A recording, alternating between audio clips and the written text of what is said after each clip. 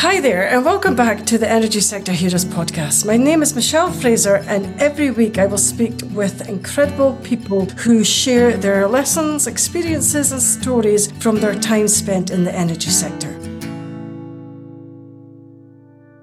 Hi there, and welcome back again to this week's episode. If you're new to the show, then please take a second to subscribe and even consider sharing the show with just one other person. This week, I am joined by Mark Finley. Mark is an incredible fellow in energy and global oil. Mark, would you like to introduce yourself, please? Hi, Michelle. Thanks for having me. That pretty much sums it up. I am the fellow in energy and global oil at the James Baker Institute of Public Policy Studies at Rice University. And that's kind of a capstone of a nearly 40-year career spent in some way, shape, or form touching the issues of energy, national security, geopolitics, and economics. That sounds like a really interesting position that you hold. How did you get started off in the energy sector? Completely by accident, believe it or not. I was studying economics as undergraduate and as a graduate student. Didn't really have a particular energy background, but coming out of grad school, I became aware of a job vacancy for a company in Bermuda. I thought that sounded like fun, and it turned out that it was an oil trading company. So my very first job in the industry was developing computer trading programs for an oil trading company, working out of Bermuda, and it went from there. Okay, excellent. So did you have any role models during your career, and why did you find them inspirational? Lots of people have influenced me in different ways as analysts, as leaders, as friends. And so, one of the things that kept me working in energy, even though I had no background in it, was that it's always important. No one will ever argue with you that what you do doesn't matter when you work in the energy world, because it's so fundamental to our way of life. And, for me personally, as a trained economist, I was always interested in data, but also in human being real world issues rather than technical questions. And, the energy sector is great for that because there's lots of data and people can relate to it on a very personal level. And it's intensely impacted by personal decisions, both of all of us as consumers, but also, leaders of companies and governments. So in terms of particular people, is that where you wanted to discuss? Yeah, well, as I was going to ask you, you were saying that the data really influences people's decisions. What type of decisions do they actually influence? Mm-hmm. Well, I'll give you an example. Here in the United States, I can't tell you what I pay for a gallon of milk, but I can tell you to the 10th of a cent what I pay for, gasoline or petrol for my vehicle, because it's screamed at you from every street corner in foot-high numbers. And the data very objectively shows that things like consumer confidence and even politicians' job approval ratings are correlated adversely with prices at the pump.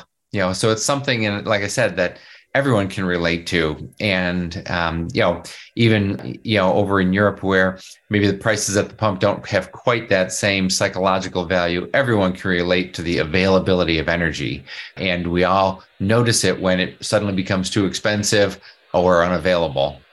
Yeah, no. Do you think that the price of the oil, because it's high just now, do you think it's going to remain high in the future? Look, when I worked in the private sector for many years, we used to joke, hey, if we could predict the price of oil, we wouldn't be here. We'd be laying on a beach somewhere.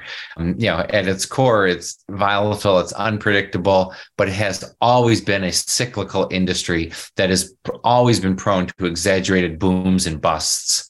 And because it's strategic, it has always attracted efforts to manage it. Oil is by far the single leading source of energy around the world. It's maybe over a third of all of the energy consumed in the world is in the form of oil. And it has, for now at least, heavy concentration in the transportation sector and therefore looms large in military considerations as well. And so, like I said, oil has always been, perceived, over its 150-year reign as the world's dominant source of energy as a strategic commodity. Do you think that will remain the same going forward, though? with all the different. Great question. That is, one of the questions of the day, isn't it? How quickly can we transition to a more sustainable energy system? Renewable forms of energy have been growing rapidly. I should mention, by the way, as an aside, that for a dozen years, I was the project manager for the BP Statistical Review of World Energy, which is, one of the world's leading sources of just objective data on the global energy system. And I'm still a big fan of it, even in my retirement. While forms of energy like solar energy and wind have been growing rapidly, renewables are still about 5 or 6% of the world's total energy mix. Fossil energy, including oil, natural gas, and coal, is more like 80%. And so while we all want to transition as rapidly as possible to a low carbon and more sustainable energy future, I think the events of the last year have really underscored the centrality of energy to our economic and strategic well-being. And to me, the key takeaway is we need to make sure that we maintain a functional energy system that continues to deliver affordable, secure, reliable energy, even as we push for a transition. And that system needs tending and management at each point of time along the way. But then, because the oil has been around for so many years, do you think that this transition is going to be easy, or is people are going to jump on board with it? Because a lot of people still want to use the oil as well because it's there and it's what we've used for a long time. And there's lots of issues around that in terms of the capital that's already been invested and the money that's already been sunk into developing a system. While electric cars are growing rapidly as a share of new vehicle sales, the internal combustion engine still dominates the global fleet of vehicles. And given that a new car sold today will be on the road for probably 15 years or so, that means that we're going to be dealing with fossil and forms of energy for a long time, even in a successful case. So, and the other point I guess I would make is, having spent part of my career developing long-term forecasts, nobody knows what the future holds. We all know what we aspire to, but how we get there, prepare to be surprised, I guess, is one of my observations. We don't know where the next technology innovation is really going to come from. And, here in the United States, we're living with the implications of that in the form of the shale revolution. I can assure you 20 years ago, nobody in industry or government thought that shale was going to make the United States the biggest producer of oil and natural gas in the world, and not only self-sufficient, but a significant exporter of both of those energy forms. But that's what happened because of shale. And so I've seen over my career how technology innovation can surprise us. And so as we think about where we're going in the future toward a more sustainable energy system, I think one of the key points that we need to keep in mind is to keep our minds open to the possibility of surprising outcomes. At the bottom line is, at the end of the day, what we're trying to do is stabilize or even reduce atmospheric concentrations of CO2 and other greenhouse gases. That could be from reducing our use of fossil fuels, but there could be other solutions in terms of changes in land use or carbon capture. And what my experience has taught me is, don't rule out options as we go ahead. Try to keep our minds and our policy options and our investment options open for wherever that technology innovation might surprise us. Okay, no, excellent. Do you think restricting the production of oil is really going to be effective long term, considering a lot of the different technologies are still in, there's been a lot of money invested in them, but they're still at the infancy stages? I think the events of the last year with spiking energy prices around the world, partly coming out of the recovery from COVID and the collapse of investment in new supply that came with that, but also following on the tails of the Russian invasion of Ukraine, the spiking energy prices have really emphasized that, we can't just cut off supply of the forms of energy that dominate the world's energy system today and still have a functional energy system. And importantly, at least in democratic systems, no politician who is perceived as failing to deliver enough affordable, reliable energy to keep the economic system functioning and keep people working and homes heated and kids getting to school, you won't remain in office long enough to deal successfully with long-term issues like climate change if you are seen as failing to manage the energy system appropriately today. So the real trick is, how do we manage just enough investment in supply while we're trying to reduce demand so that we can manage it down in a way that's not disruptive to our economic well-being today, even while we push for a more sustainable energy system, as quickly as possible. The good news, I guess, Michelle, is that the one truly inexhaustible resource that we have working in our favor is human creativity. If we could figure out how to just make sure that the people's incentives are aligned properly with the objectives that we seek, both in terms of a functional energy system today and a more sustainable energy system as quickly as possible, history tells us that people will find surprisingly successful ways of addressing that when they're given the opportunity to freely explore, the innovative space. So do you think in the future that there'll be more opportunities for the younger generation to work in alternative energy? I think there's lots of opportunities to work in energy, period, and how we make it sustainable could be coming from someone who chooses to go into the oil and gas industry and invents carbon capture technology.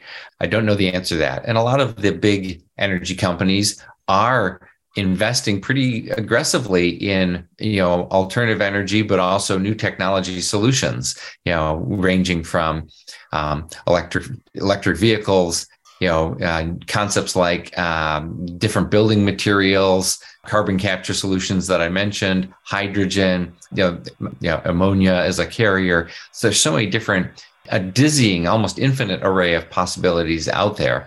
The key is to get on with it. Do you think it's just as easy as that, just to get on with it, though? Well, it's not easy, but like President Kennedy said at Rice University all those years ago when he announced the initiative of going to the moon, what makes it fun is that it's hard, and it's important. So that's where we should want to be spending our careers, working on things that are hard and important. I agree, actually. No, thank you. What is the most challenging thing you find about your current role, and how do you handle it? My current role. Well, as a research fellow, I don't have teaching responsibilities. And so I think, for me, having worked my career in government and in, a big multinational corporation, I'm used to working in big hierarchical organizations. And, the academic culture and organizational, organization is very different. And so for me personally, making a transition from a big hierarchical organization, whether it was government or, a big multinational company, and then going into an academic setting was a new culture to learn. And, but it's also very liberating. And in a big organization, you have a very well-defined role.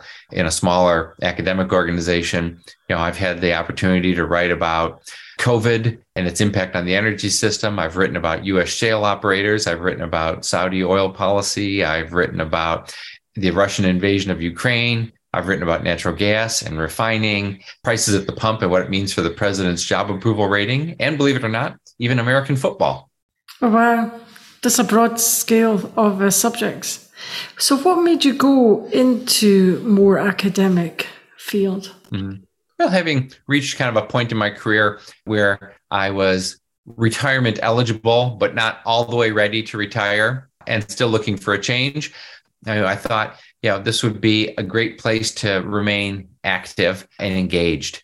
Having access to students, is very invigorating. And like you mentioned, the students in the program and the young people that we interact through it are the people who are going to drive this change in the energy system in the future. And so having an opportunity, to be exposed to their energy, pun intended, and ideas, but also to help share perspectives, to make sure that, these problems are being approached in a rigorous and holistic way is a fun challenge and a fun opportunity.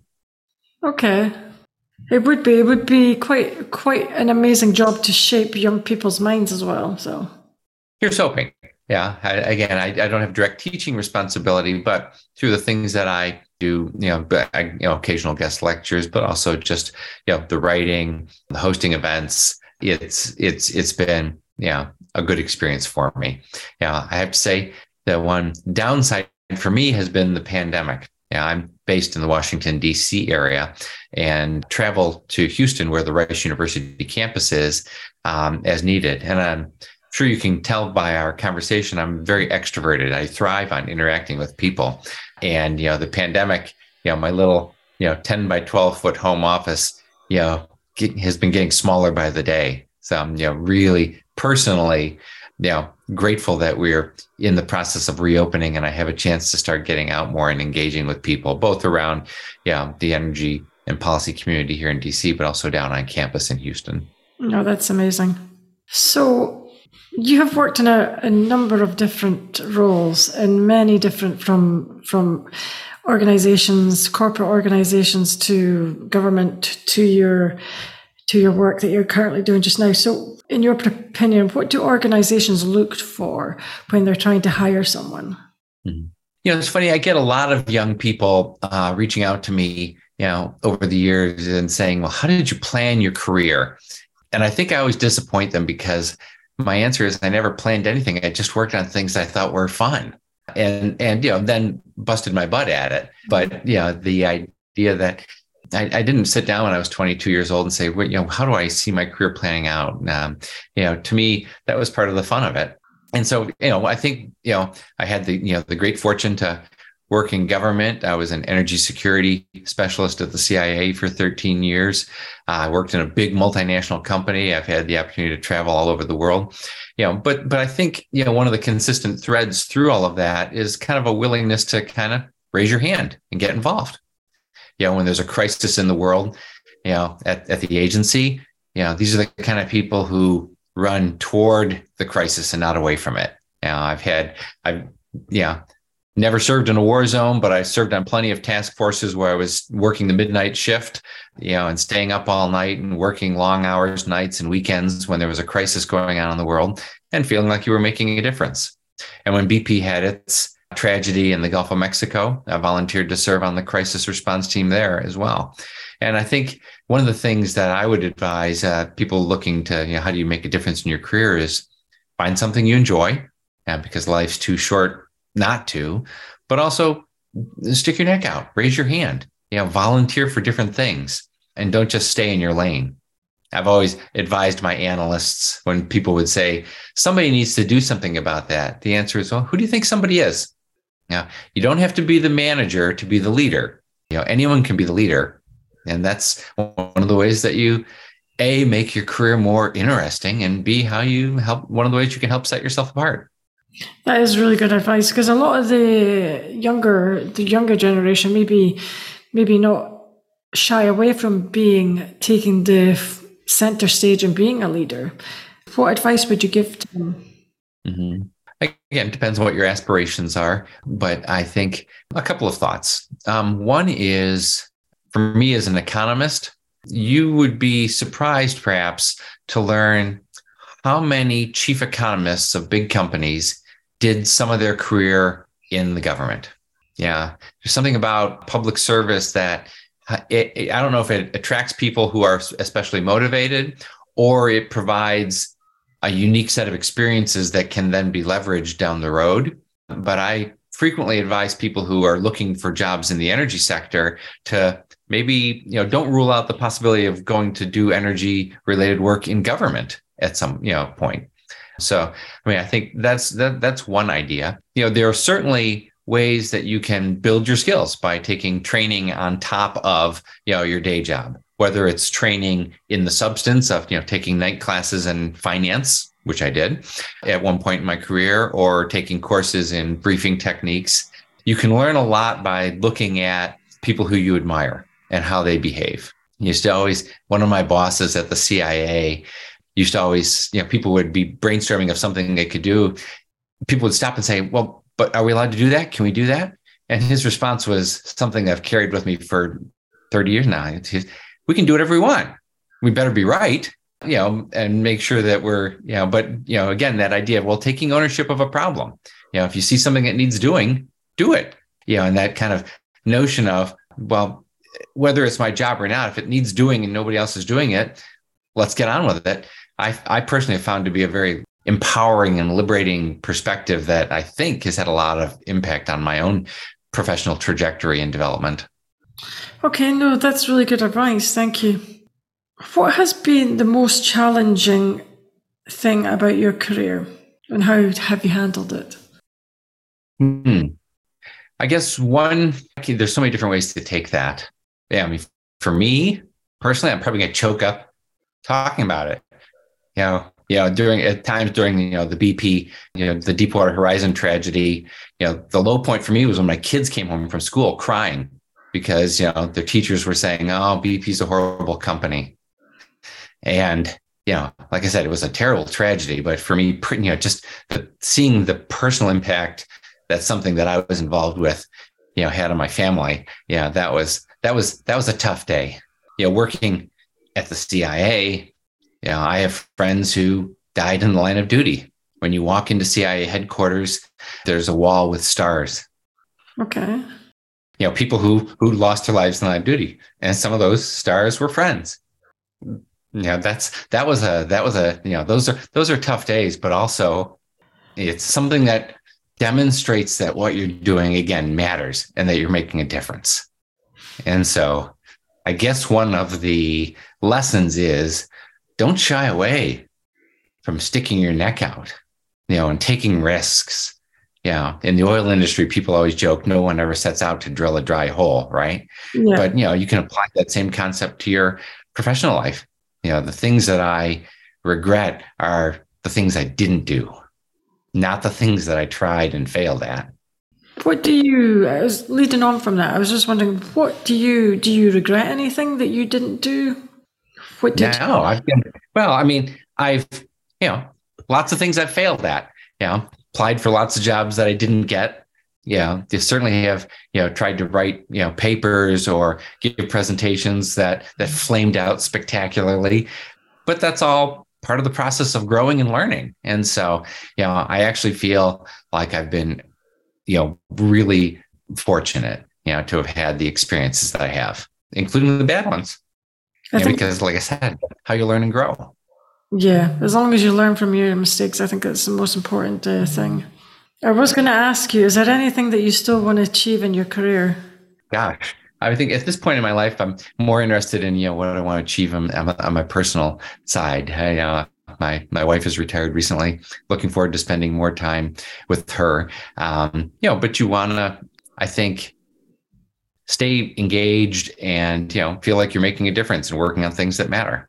And then, just this weekend, I found myself, working through the weekend when Saudi Arabia and other countries participating in this broader OPEC plus group announced a surprise round of oil production cuts. Never happens during the weekday for me. It always happens. Things like this always seem to happen on the weekend. And so, spent the weekend, a big chunk of it, trying to understand what was going on and what the ramifications of it were and share that analysis with people. And by the way, there's a new podcast that just went up on the Rice website today, exploring some of that. So to me, it's that kind of intellectual curiosity and staying involved and engaged and finding ways to add perspective to the conversation that I think, continues to motivate me. No, that's a really good answer. Thank you. I really love that answer, actually. So what is your zone of genius? What are you really excellent at? Zone of genius. Gosh, I don't think I have I wouldn't consider myself in the genius category. But I think one of the things that I noticed over the course of my career, which I think is a combination of training and personality. When I was an undergraduate major in economics, I didn't really decide to do that until pretty far into my collegiate career. And so I took courses in history and political science and modern dance and theater and classical Greek and math and, Spanish and Czech language and, anything but economics, frankly, for much of it. I know in much of Europe and other parts of the world, if you go to university to study economics, you study economics. And I feel like, having worked for a European company for nearly 20 years, my colleagues who did economics were way better at economics than I was. But I think that what I was good at was connecting broader threads, and to say, there's a new leader in that country. What's that going to mean for its country's energy policy? And therefore, what is it going to mean for, the marketplace that I'm studying? Or I'll give you an example. Early on in the shale revolution, I was watching U.S. oil production grow dramatically. And I thought, I wonder what U.S. imports are doing and where does oil fit into the whole range of U.S. trade? It turns out that at the time, oil was half of America's trade deficit. Now, I'm not a macroeconomist. Setting the company's foreign exchange assumptions are hugely important, but that's really not my area of expertise. But I found myself going to the people who did do it and saying, what should happen to the U.S. dollar exchange rate with other countries if half of America's trade deficit goes away? Because the dollar should strengthen, and that the dollar as a source of exchange with other currencies matters a lot. The strength of the exchange rate matters a lot for a company that does business in 100 different currencies every day. And so just the ability to kind of look at the stuff that I was looking at, the shale revolution, and then kind of start working out more broadly and saying, wait a minute, what does that mean for trade? What does it mean for the balance of payments? What does it mean for exchange rates? To me was something that I felt like I could add value at because I was good at trying to weave these different threads together just by being intellectually curious and having enough technical grounding to kind of say, that feels like it could be important. No, that's amazing. Thank you. What keeps you motivated when things get tough? Well, I mean, I work on stuff that I think is amazingly cool, that's amazingly important.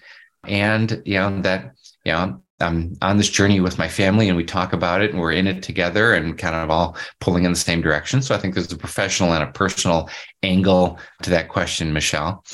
I mean, I have to confess, working over the course of my career, almost a day doesn't go by when you don't pause at some point and think, this is so cool. I'm so lucky to be able to work on these things. Leading on from that, what is the most interesting thing that you've ever worked on? Hard to top saying that you had the chance to work at the CIA, driving in through those front gates every day. It was always a thrill, and, like any big organization, you have good days and bad days, but you felt like a real sense of mission. And I know a lot of my agency friends, when they leave and go work in corporate jobs, they say, well, the money's great, but the stakes just aren't the same, the sense of mission. But I've personally never really had that gap because people have always joked that, working for a big oil company is a lot like working for the foreign ministry of a country because it's big, it's multinational, the kind of issues that you're working with to build a pipeline and build to drill a well, in deep water. I mean, these are big, multi-million, $100 million, $1 billion, investments, and so, they involve a lot of things, whether it's economics and politics and local support, people on the ground, media campaigns, technology, in some cases, almost literally go to the moon technology. And so these are big, big things that you're involved with. And so I personally never felt that kind of stepping down in the sense of mission when I moved from government to the private sector or now currently in the university setting. So I think part of it is what you choose to make of it yourself. For me, working in the States, hearing that you worked in the CIA is quite exciting for me. I mean, the only question I can think about asking, what is it like to work in CIA? Because for me, it would be exciting and mind-blowing that you would even do that. Mm-hmm. Well, remember, I'm an analyst. I mean, at the agency, my job was to sit at my desk and read information, and write analytic reports, for, the president and the foreign policy and national security apparatus of the United States.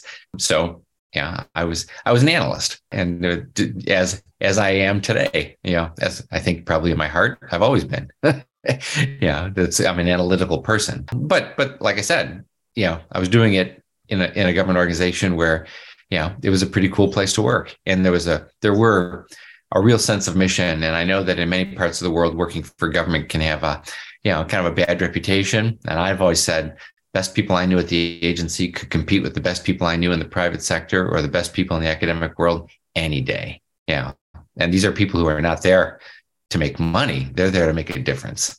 And that's, invigorating, inspirational, motivational. Yeah, it is very, very motivational. Thank you. How would you describe your working week? My working week? Yeah. Now? The one big difference is that, in a big company, you've got deliverables. There's quarterly reports, there's the annual statistical review, there's the annual long-term outlook. There's always, weekly reports and, that you're doing. In an academic setting, not so much. It's much more, kind of what are the research projects you're working on? You still have to produce, but it's, not on a fixed corporate schedule, if that makes sense. And so there really is no typical day. Having said that, one thing that I would say is similar between here and, the previous roles that I've had is that what makes the job interesting is that it's something different every day. That you get to decide, what's important and how you, what you look at. And so, like I said, I've had the luxury where I worry about what's driving prices at the pump one day. I worry about leadership succession in a country the next day. I worry about, what a new technology, electric vehicles and the cost of batteries. So, the kind of the idea that, one day you're working on technology, the next day on policy, the next day on economics, the next day on geopolitics and national security themes, the fact that it's always something different, I think is one of the common threads that I've had. And maybe that's just a function of my own mind and, attention deficit disorder, but it's also, I think, that's the thing that keeps me coming back. I was going to ask you, because you've analysed quite a lot of data and you've written a lot of reports, which one do you think has had the most impact? Oh, it's hard to say. How do you define something like that? I would say in the public sphere, having been associated with the BP Statistical Review of World Energy, it's been published for over 70 years. I used it when I was an analyst at government before I joined BP. I still keep a copy of it on my desktop. The Statistical Review of World Energy is widely cited as a resource for objective data all over the world, in academic reports, government, investment banks, media, take your pick. So to me, it was a real privilege to be associated with such an institution as that for so many years. No, it sounds amazing. So who do you depend on the most? Who do I depend on the most? My wife and family. That's an easy one. Yeah. It's, I've observed over the years that, these enterprises, it's not your career.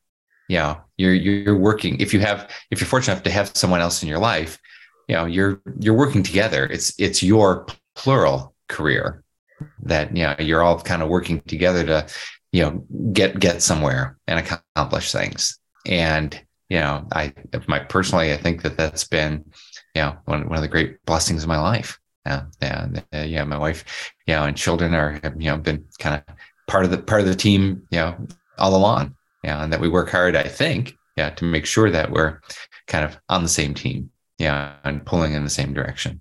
I used to give, when I would get my BP annual bonus, give each of my kids a small chunk of it and say, hey, I wouldn't be able to work this hard and do as well as I had at work. If you hadn't been kind of pulling along, doing, keeping out of trouble and, being good kids and stuff along the way. And just try to recognize that, when you're doing these things, that you're doing it as part of a team. No, that's really nice. I never really thought about that you can review your career as not just your own, that it's part of your family as well. As the economist in me says, you're solving an objective function. You're trying to maximize utility along a lot of different dimensions. You're trying to, do well in your career, but at the same time, you're also trying to do well in your personal life, with your family, with your friends, with other activities that you have, and you don't want to, you want to be able to kind of show progress on all those fronts. And sometimes you have to give up one to do the other one at various points, but, make sure you're doing it together. No, that's really good advice. Thank you. I was just wondering, because you have a busy career, how do you handle your daily schedule? Do you have any tips? The daily schedule and the pace of work has changed dramatically in the academic world, but I personally am a morning person.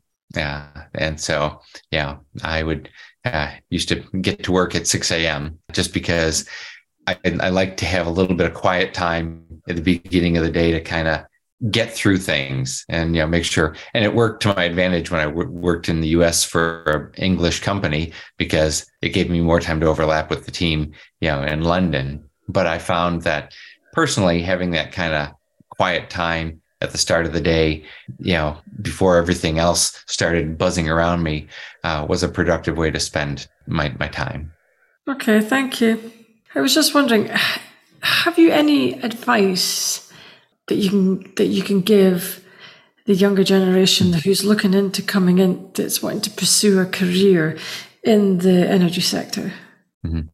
Well, we've talked a lot already about finding something that you have a passion for and then busting your butt at it. Beyond that, right now data is everything. Data analytics, data science. I know some companies that have abolished their role of chief economist, and now they have a chief data analytics officer instead. And that, I think, is something that applies to government. It applies to analytic processes in the academic world as well as in the private sector. So data analytics would be one of my things. What was the old movie, The Graduate, where somebody pulled the young Dustin Hoffman aside and said plastics? To me, that's data analytics is the new plastics. It's going to be the thing. But with these tools are great at pulling data together, but what you really still need on your own is to be able to say, the data is showing a relationship here, but why? And you need to be able to understand the tools that you're using and their constraints or limitations, as well as their strengths. And so you still need to be able to, it's not just a matter of piling all the data into a algorithm and saying, go sort it and tell me what's important. You still need to know enough about the subject matter to be able to say, there's a lot of signals that are coming out of this, analytic process, but that's the one thing that really matters. And that's a matter of knowing your industry or your government's objectives and, trying to, have the bigger picture in mind of what end you are trying to apply this analytic tool to. That's really good advice. Thank you. One final question. If you could turn back time, would you change anything? Maybe the haircut I had when I was a sophomore in college, the big bushy, 1970s style hair didn't really go over well in the early 1980s, but I grew up in a small town and, time is always a few years behind in the little town. But even that probably I wouldn't change because I've got the picture over my shoulder here on the bookcase, and it's always been a good conversation starter and a reminder not to take myself too seriously. Beyond that, like I said, I mean, the important thing to me is not to regret failures, but to learn from them and to benefit by having taken the risk to begin with. There's one final thing I was going to ask you, actually. Considering all your wealth of experience and amazing career, because some of the countries that I have definitely worked in, some of them still struggle to recruit people, especially into the oil industry and the energy sector in general. Is there any advice that you could give on ways that they could combat this issue? Well, I understand the PR challenge that's involved with that. As a manager in a big, international energy company, I dealt with it to some degree. But again, I mean, I think the point is try to help people understand the importance of energy in the system today, the fossil energy in this case, how central it is to our well-being, what a difference it makes in the quality of people's lives, but also that, the skills you apply can be used elsewhere, and that, the companies change and evolve over time, and you can be part of that. And, the big companies have a global reach. They're well financed, and you get to do a lot of interesting things. I mean, I worked for BP for many years, and I did a lot of work on climate policy, climate change, sustainability issues, as well as oil and gas, because they mattered to the company. So I guess that would be one thought. And the other thought is, that if you have good skills, there will always be a market for that. And so, you can, learn and build skills in one organization and then take them somewhere else. I've had the good fortune, to move a couple times in my career. Each time felt like I was able to leverage experiences and skills that I'd built along the way, to, keep moving forward and keep making a difference and keep having fun. No, that's amazing advice. Thank you. So that's all the questions I have today. I would like to thank Mark for your time. It's my pleasure, Michelle. And let me just put in a cheap plug for the Baker Institute. If you'd like to learn more about the Institute and its work, including the Center of Energy Studies where I am, you could just find it at bakerinstitute.org.